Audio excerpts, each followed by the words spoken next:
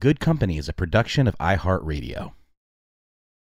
It's not about like trying to relive yesteryear. It's about taking what we have, all of this intellectual property, all of these songs, all of these artists, and taking it and then presenting it to the world in a really cool way so people can continue to enjoy it.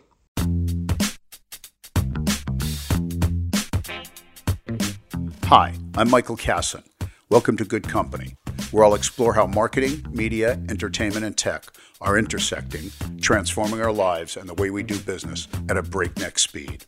I'll be joined by some of the greatest business minds and strongest leaders who will share how they've built companies from the ground up or transformed them from the inside out.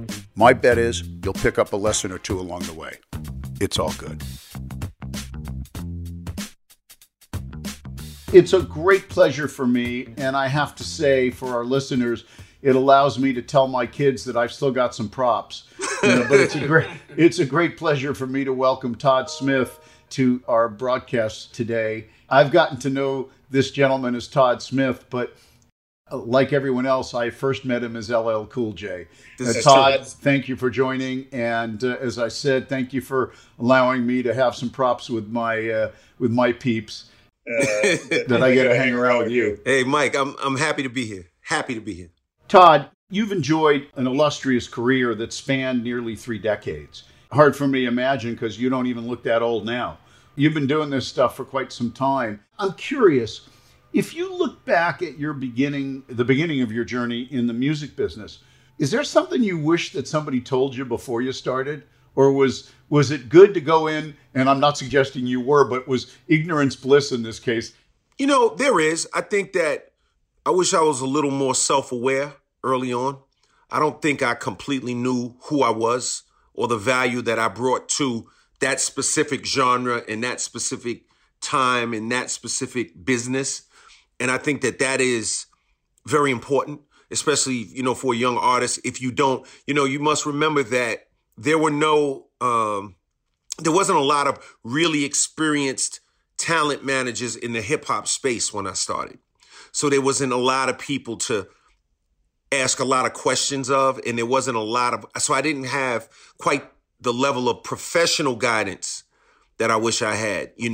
Those moments in time when those deals you settled for that you thought were so much, and in hindsight were really nothing compared to what they could have been. But because you don't know any better, you just kind of, you settle at moments when you probably shouldn't have. Now, mind you, I've done, well, and, I'm okay. And, I can get a cheeseburger and there's no problem. But, can you get a double? I can actually get a triple, right? Okay. In that case, but I'm still working on filet mignon, right? There you go. So it's like, that was the one thing, probably the only area where I would have, kind of looked at things a little differently. But I think, all things being equal, kind of looking at my life, I've done well. I think, you could always see where you could do better, right? Like let's take the great Michael Jordan, right? I mean, yeah, he has 6 championships, but in The Last Dance, he was talking about he probably could have got 8 or 10. It's interesting because you say that, and I liken it to when I began practicing law. And as you know, that's how I started my career. And I had a good buddy of mine who said, "Hey, Michael, his dad owned a big family construction company. He said, my dad said, now that you're in your own practice, we can start to use you as a lawyer." And I was real excited and potentially big client. And so we do some work. In that first month, I send him a bill. And he calls me up and he says, "Hey, Michael, I got your bill and it was very reasonable." And I thought, oh my God, send it back. It has to be more. Exactly. Oh my God. Exactly. I must have missed some value here. Exactly. So I was sending a lot of reasonable bills when I started. I had a lot of reasonable We got to be unreasonable. Yeah, I was a little too reasonable.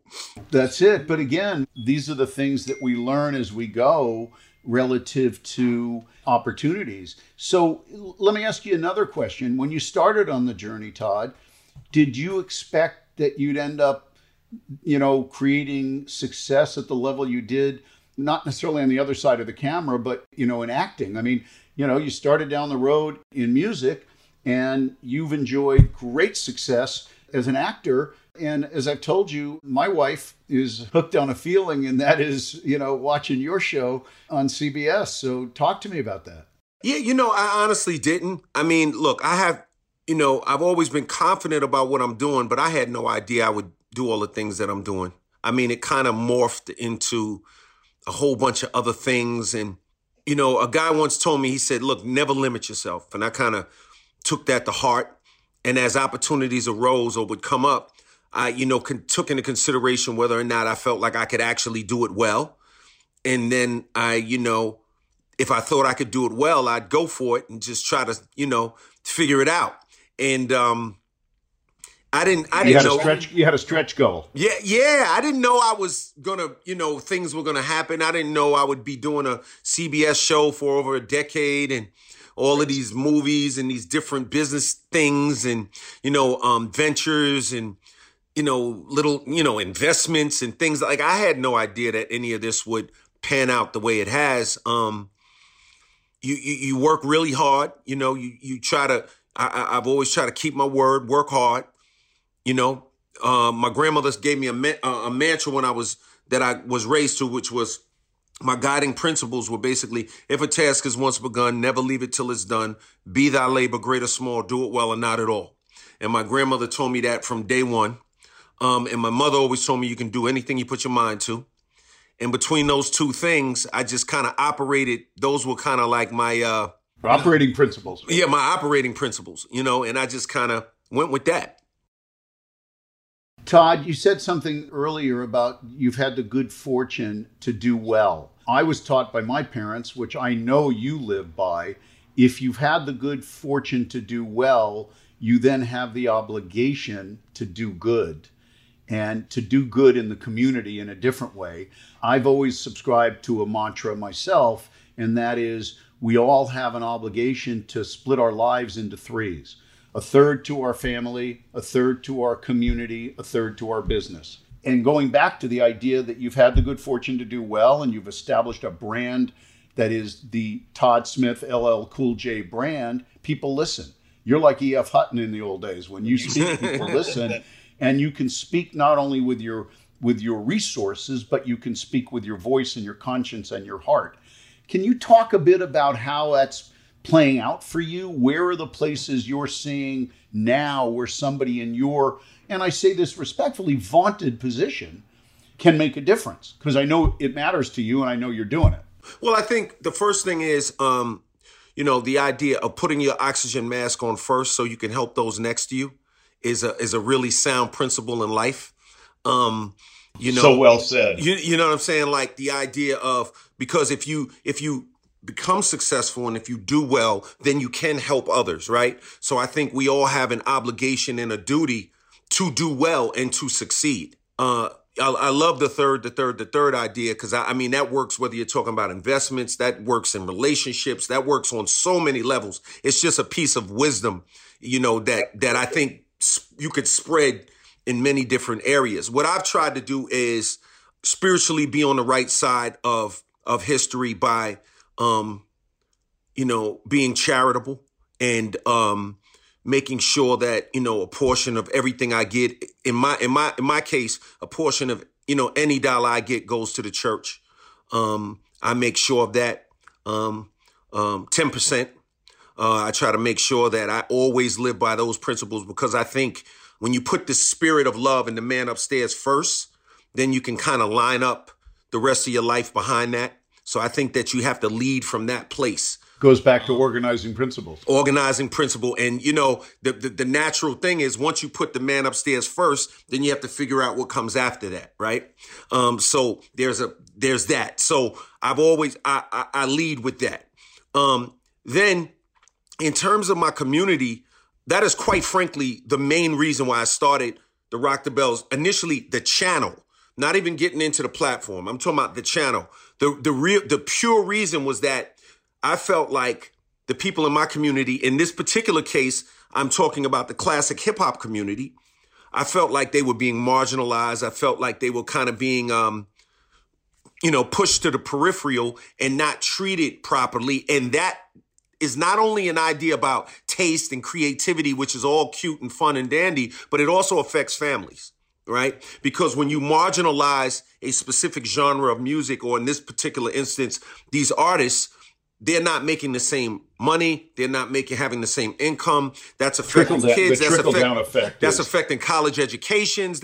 So there's a lot more to that. So I took over the channel because I really wanted to see the culture lifted up. I wanted to see the legacy preserved. I wanted to see these artists treated with a lot of love.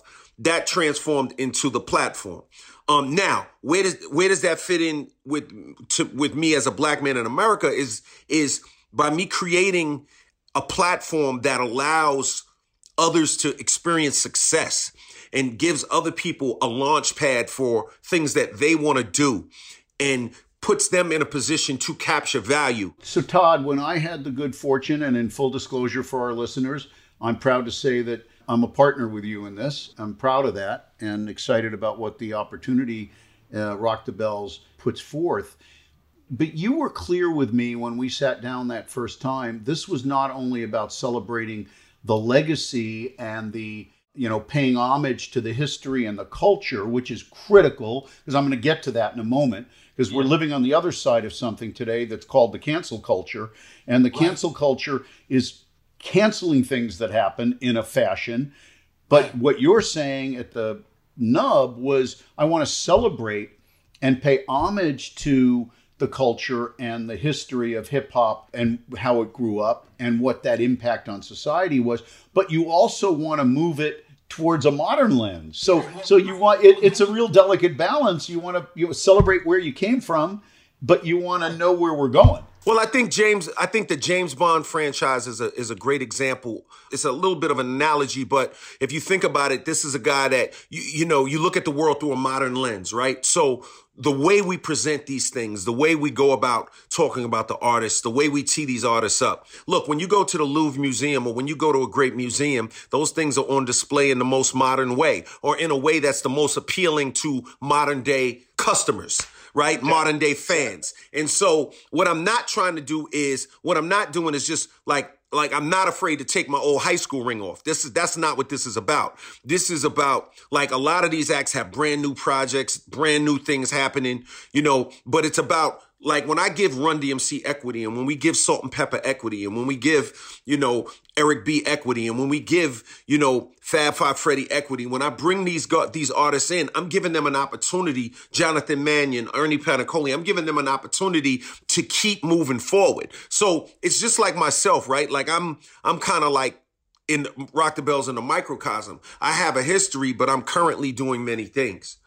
And I think Rock the Bells is very much like that, in that we're not just saying, okay, this happened before and that's all it's about. It's about, okay, let's lift this thing up and let's present it. Let's do it in an interesting way. Let's create new, clever content. How many stories do we come out? How many movies come out? If Steven Spielberg does a period piece, it's still presented in the most modern way and still fresh for new audiences. So it's just a matter of, I just don't want to allow the thing to be forgotten. It's not about like trying to relive yesteryear. It's about taking what we have, all of this intellectual property, all of these songs, all of these artists, and taking it and then presenting it to the world in a really cool way so people can continue to enjoy it. I will tell you what's so interesting about that. You know this, Todd, and people who listen to this podcast know this well because I talk about it a lot. My fandom over the last 5 or 6 years has been focused on Hamilton. The first time I sat there, I hadn't read anything about the show. I'd read the book, but I had no idea. And a buddy of mine recommended to me that, this show, Hamilton's playing at the Public Theater. It hadn't gone to Broadway yet.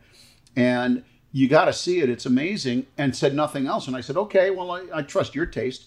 I sat there that first night and I had no idea, nothing.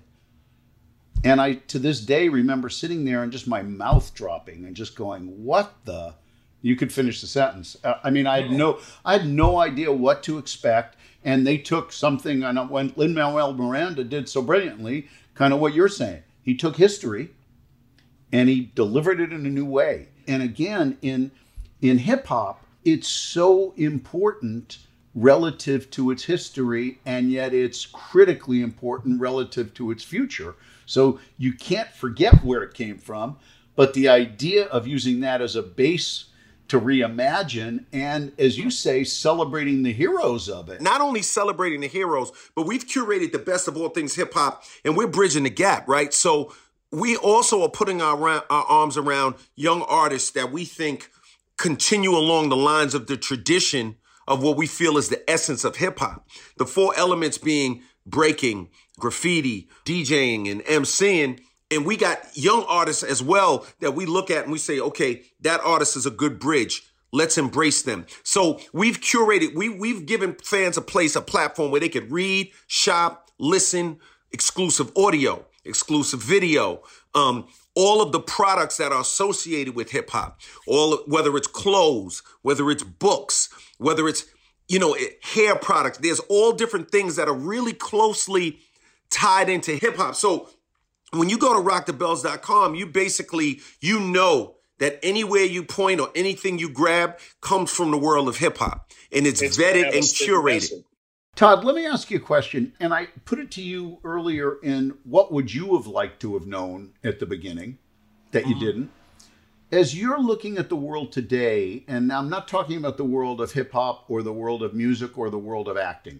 I'm now talking about the world of a young person in this environment that we're living in. Let's start with a young black person, but let's start with any person, because you know this. As we're looking at what we need to do as a society, we have to start at the basics. We have to start where we should have been a long time ago, but we're not. I want to talk about recruiting. I want to talk about identifying talent in the workplace, in this environment. Mm-hmm. If we look at how, one example, Blackstone, which is the largest private equity firm in the world, they stood up early post George Floyd and in the moment and said, we realize that our hiring practices are restricted. Why? Because as a private equity firm, the trajectory from where we hire is generally from the investment banks. By the time you get here, the filtering process is like this. Nobody's getting through. Right. So how the hell do we turn that around? Because everybody says, oh, now you must hire people of color. Okay, but the people of color are not necessarily in the pool you're choosing from because they haven't been able to get into that pool. I think, the long term and the strategically sound answer is that we have to make a conscious effort to improve the level of education across the board. I think the idea that the quality of your education is a lot of it is based on the tax base in the community. I think that that's a real tough way to do it, because what that does is that contributes to systemic racism.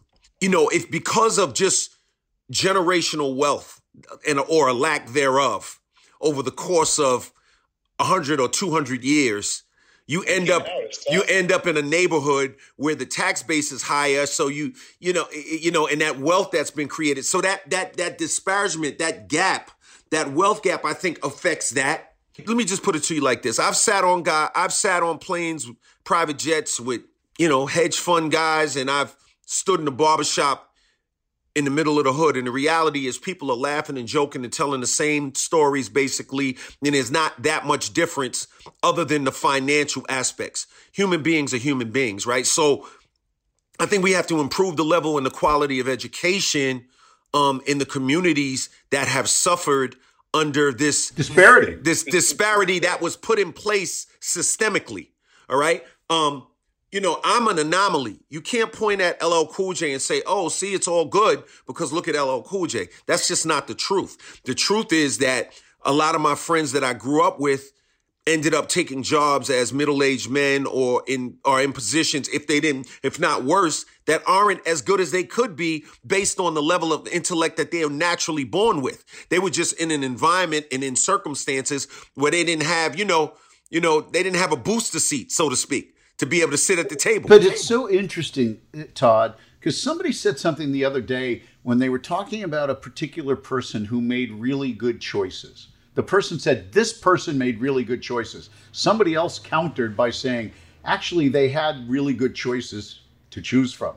But not only good choices to choose from, but I got one better for you. The reality is, depending on what kind of environment you're raised in, you can make a lot of mistakes and still be okay. Like, because you weren't born on a tightrope. All right. Like, so it's well, well said. It's like, just because, little Johnny who went to Beverly Hills High may not be that brilliant, but when his dad has Johnny has failed 15 jobs in a row and his fathers gave him 15 shots. So instead of Johnny being in a county jail or on a corner with a beer, Johnny's in another company this week. Life without a safety net is different than life without a safety net. There you go. Don't we know it? Look, and Todd, it goes back. I do believe that our two communities have an alignment. And that's a passion point for me about the two communities, about the Black community and the Jewish community. My grandmother said, when you're Jewish, you have to stay ahead to keep up. I'm certain you learned something exactly the same. Maybe you had to work twice as hard. You have to work twice as hard to get half as much. Yeah, whatever the expression was, we're not that far apart in that. In fact, we're more aligned than most people think, even in this day and age, especially with the rise of issues around anti-Semitism at the same time as we've got a much more pronounced and appropriate view of the racial injustice in our society. And I guess what's magic in this moment and what we all can hope for is that, like we use the term in showbiz, this story's got legs. I think this time it's different. I hope that's right. Well, there's no doubt about it. More serious and not just admiring a situation, because we can all look at it and go, "Oh yeah, that's really terrible," but you don't do anything about it. And this from the entertainment community as well, Todd. When the organization put together See Her, are you familiar with the See Her movement? The idea was to avoid objectification of women in television and the idea of See Her was you have to see her to be her. Mm-hmm. That's ever more true in the Black community. If you can't envision yourself somewhere, you're not going to aspire to get there. You have to see yourself there, and it's a basic principle. 100%. 100%. Without a doubt. I mean, it is key to everything, right? Like, your mind is the seed and the soil. Your thoughts are the seeds. Your mind is the soil, right? So it's almost like if you don't have the right thoughts about it and don't plant those thoughts, but then you have to go out and act on it, right? And what we've seen, what people have seen with the Black community is you have success stories in spite of, not because of. You know what I mean? It's more in spite of. That's right. And that's a big difference. It's huge. Now, mind you, I mean, I've just, the Jewish community, I've always been tight with the Jewish community. When I was a little kid, this lady, Miss Bloomberg, used to send me silver dollars every week, from my grandmother, through my grandmother. I've always been connected. Rick Rubin gave me my break. Then from Rick Rubin and went to Leo Cohen. Like, I've always, connected, but it really starts with mind, the thoughts, planting those seeds and taking action. Faith without works is dead. You have to be faith. You have to have faith, but then you got to work at it. And you gotta really tend your own garden. You got to tend your own garden. You got to really get out there and do what you need to do to make it. And I think that what I believe right now is, and that I'm happy about, is that a lot of people will ask, like you'll have, like some white people who are on the right side of history will say, well, how do we make sure that that the corporations don't get turned off, that the corporations don't just kind of look at it, but then take their eyes off the ball? I think it's about making long-term deals. I couldn't agree more. Todd, let me transfer back to Rock the Bells. Again, I like to tell stories in my life, and anecdotes are a great way to do it. So two friends of mine, Steve Greenberg and Brian Beadall, were the folks who founded Classic Sports. And when they started Classic Sports, before ESPN bought it, the pundits, the naysayers said, come on, who's going to want to watch used sports? Well, the answer is every sports fan in the world wants to relive that seventh game, wants to relive that catch, wants to relive that, that touchdown. Rock the Bells is both celebrating the classic nature of hip hop, like classic sports was. I think it's a good analogy in terms of, a fine place for us to end this conversation. I'd love to hear your take on that. Just in terms I think you're spot on. I think people love music. I think classic hip hop fans love hip hop. They remember every moment they were there. They remember the high school dance, the college party. They remember the date, the dance, everything in between. And I think that hip hop for hip hop fans has been an integral part of their lives. And there is no reason, especially with the technology and the capabilities that we have today, for us to let this music just be treated as a commodity and pushed to the side, or let this culture be treated as a commodity and pushed to the side. This culture is vibrant. It has influenced the entire world. Like the essence of Rock the Bells is the culture that has shaped all of pop culture around the world. Hip hop. I can go out that far and say hip hop culture has been that effective in driving the conversation around the world. So, I think that, to embrace Rock the Bells is to embrace culture in general. Music has done this. If we think about rock and roll, if we think about the British invasion, and if we think about hip hop, for my money, sure, you got the 80s pop or whatever you got, but I'm not diminishing it, but if you think of rock and roll, if you think of the British invasion, and if you think of hip hop, you've just identified the last 70 years of culture. Yeah, and think about it like this. When rock and roll first turned classic, imagine a company that really focused on rock and roll and really decided that that was gonna be their dominion. That was gonna be the thing that they dominated and that they focused on. Imagine where they would be now. Well, guess what? Classic hip hop has just become classic recently in the last 3 to 5 years. And guess what? Now you have a company, Rock the Bells, who is saying, you know what? Anything classic, we're in it. If it's classic hip hop, we're involved, we're in it. We either start it or we finish it, but we're in it. And so Rock the Bells is an opportunity for people to basically get in on the long game of hip hop. Todd, what I want to say is you are one classy guy bringing us classic hip hop with Rock the Bells. I'm honored to be able to say Todd Smith is my friend. We're privileged to have you spend the time with us today. I know that Rock the Bells is going to really embody that cultural moment, that zeitgeist that was so relevant. And as I said, it's shaped this generation. 100%. And I look at it again through the lens of my kids who were of the age when hip hop was getting started. They were in it. And here's one last thing. I'll leave you with this thought. The one funny thing, a little fun fact. Now, we target Gen X, but we over-index with Gen Z, which is the funniest thing in the world. And so yes, we have a couple of cool millennials who are like, but then all of a sudden we skip past them and Gen Z is like, yes. So it's the craziest thing in the world from I guess the Gen Z are the children of Gen X. We're still looking at the data on it, but it's unbelievable. All of our data shows us we're rocking with Gen X and we're over-indexing in the high 80th percentile with Gen Z. You're starting to sound like a media guy, Todd. I'm just telling you, I'm keeping it real with you, man. I'm just telling you the truth, Todd, thank you again. Great privilege, and I'm looking forward. Thank you, Michael. Much love. Thanks for having me. I'm Michael Kasson. Thanks for listening to Good Company. Good Company is a production of iHeartRadio. A special thanks to Lena Peterson, Chief Brand Officer and Managing Director of MediaLink, for her vision on Good Company. And to Jen Seeley, Vice President Marketing Communications of MediaLink, for programming amazing talent and content. Good Company is edited by Jessica Kreinchich.